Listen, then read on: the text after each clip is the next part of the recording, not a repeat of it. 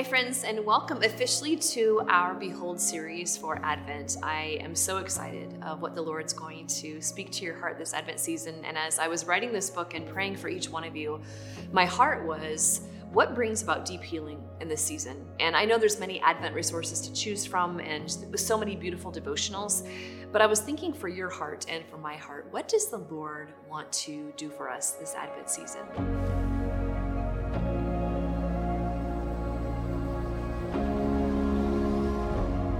Every single one of us this side of heaven has places in our heart where we need to be brought into wholeness and communion, and quite frankly, where we ache for it at the same time. And so what the Lord desires to do is He desires to bring us home.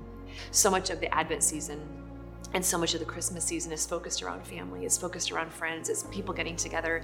And I don't know about you, but it also stirs up a lot of things in our heart.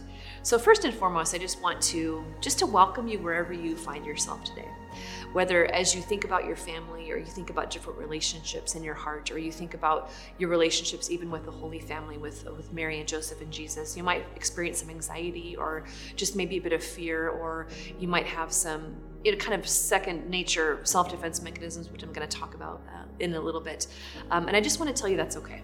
That's okay, that we can welcome uncomfortable places as much as we can welcome beautiful places, because both of those things are our hearts trying to tell us something. So especially when we start talking about our families and how our families were formed, and our mom and our dad, and just what it was like for us as children, I just want to kind of just open your heart and just to let you know that in all the work that I do in my own story and with so many people, that I find really three common kind of self-defense mechanisms right away. So if you find these in your heart, you're in good company. That's okay. We're just going to notice them and we're going to bring them to Jesus. So the first common self-defense mechanism is this: I've already dealt with that.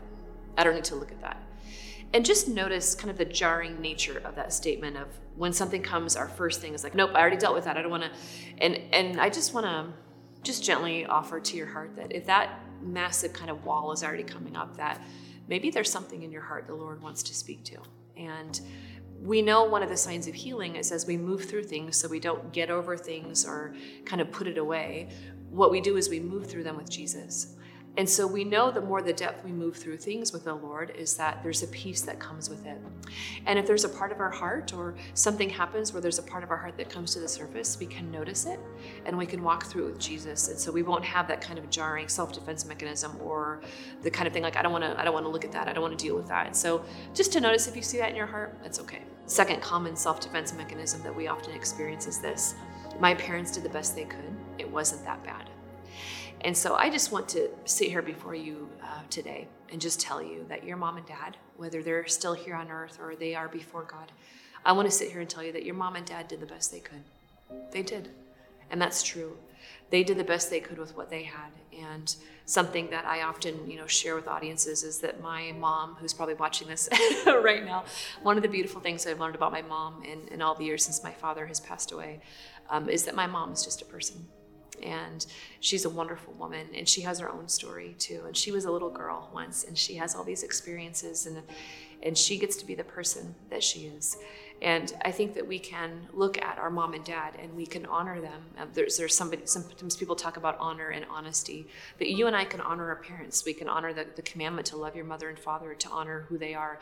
And we can do that, and we can hold that in one hand is to esteem them and to revere the authority that God has given them and the family that He placed us in. That are, the way that God places us in families is not coincidental. It's always providential. So we can honor our mother and father, and then in one hand, and then we can also in the other hand be honest.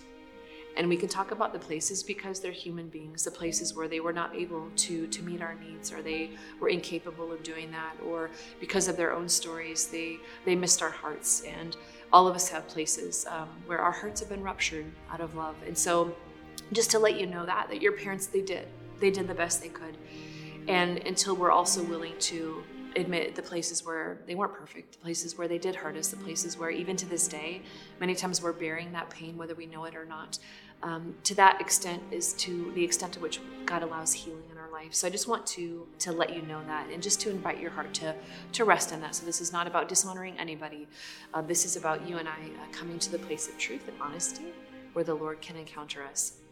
And then the third very common self-defense mechanism that I find when we start talking about these things is Sister Miriam, if I open that door to my heart, I don't know what's going to happen. I don't know what's going to happen if I admit this, or if I face this, or if I, name this. I don't know what's going to happen. I might start crying and I'll never stop. The rage might come out. All these different things in our hearts. Desire might come forth. And just to let you know that Jesus doesn't reveal anything to you that he doesn't also wish to heal. And so the beautiful thing that's going to happen during this Advent season is we're just going to let the Holy Spirit lead us. We are going to let the Holy Spirit open the doors that he wishes to open, and we're going to allow him to accompany us. We don't have to do anything on our own. We don't have to figure anything out. We don't have to solve any problems. All we get to do this Advent is to be carried in the womb of Mary. And we're going to allow the Holy Family to care for us.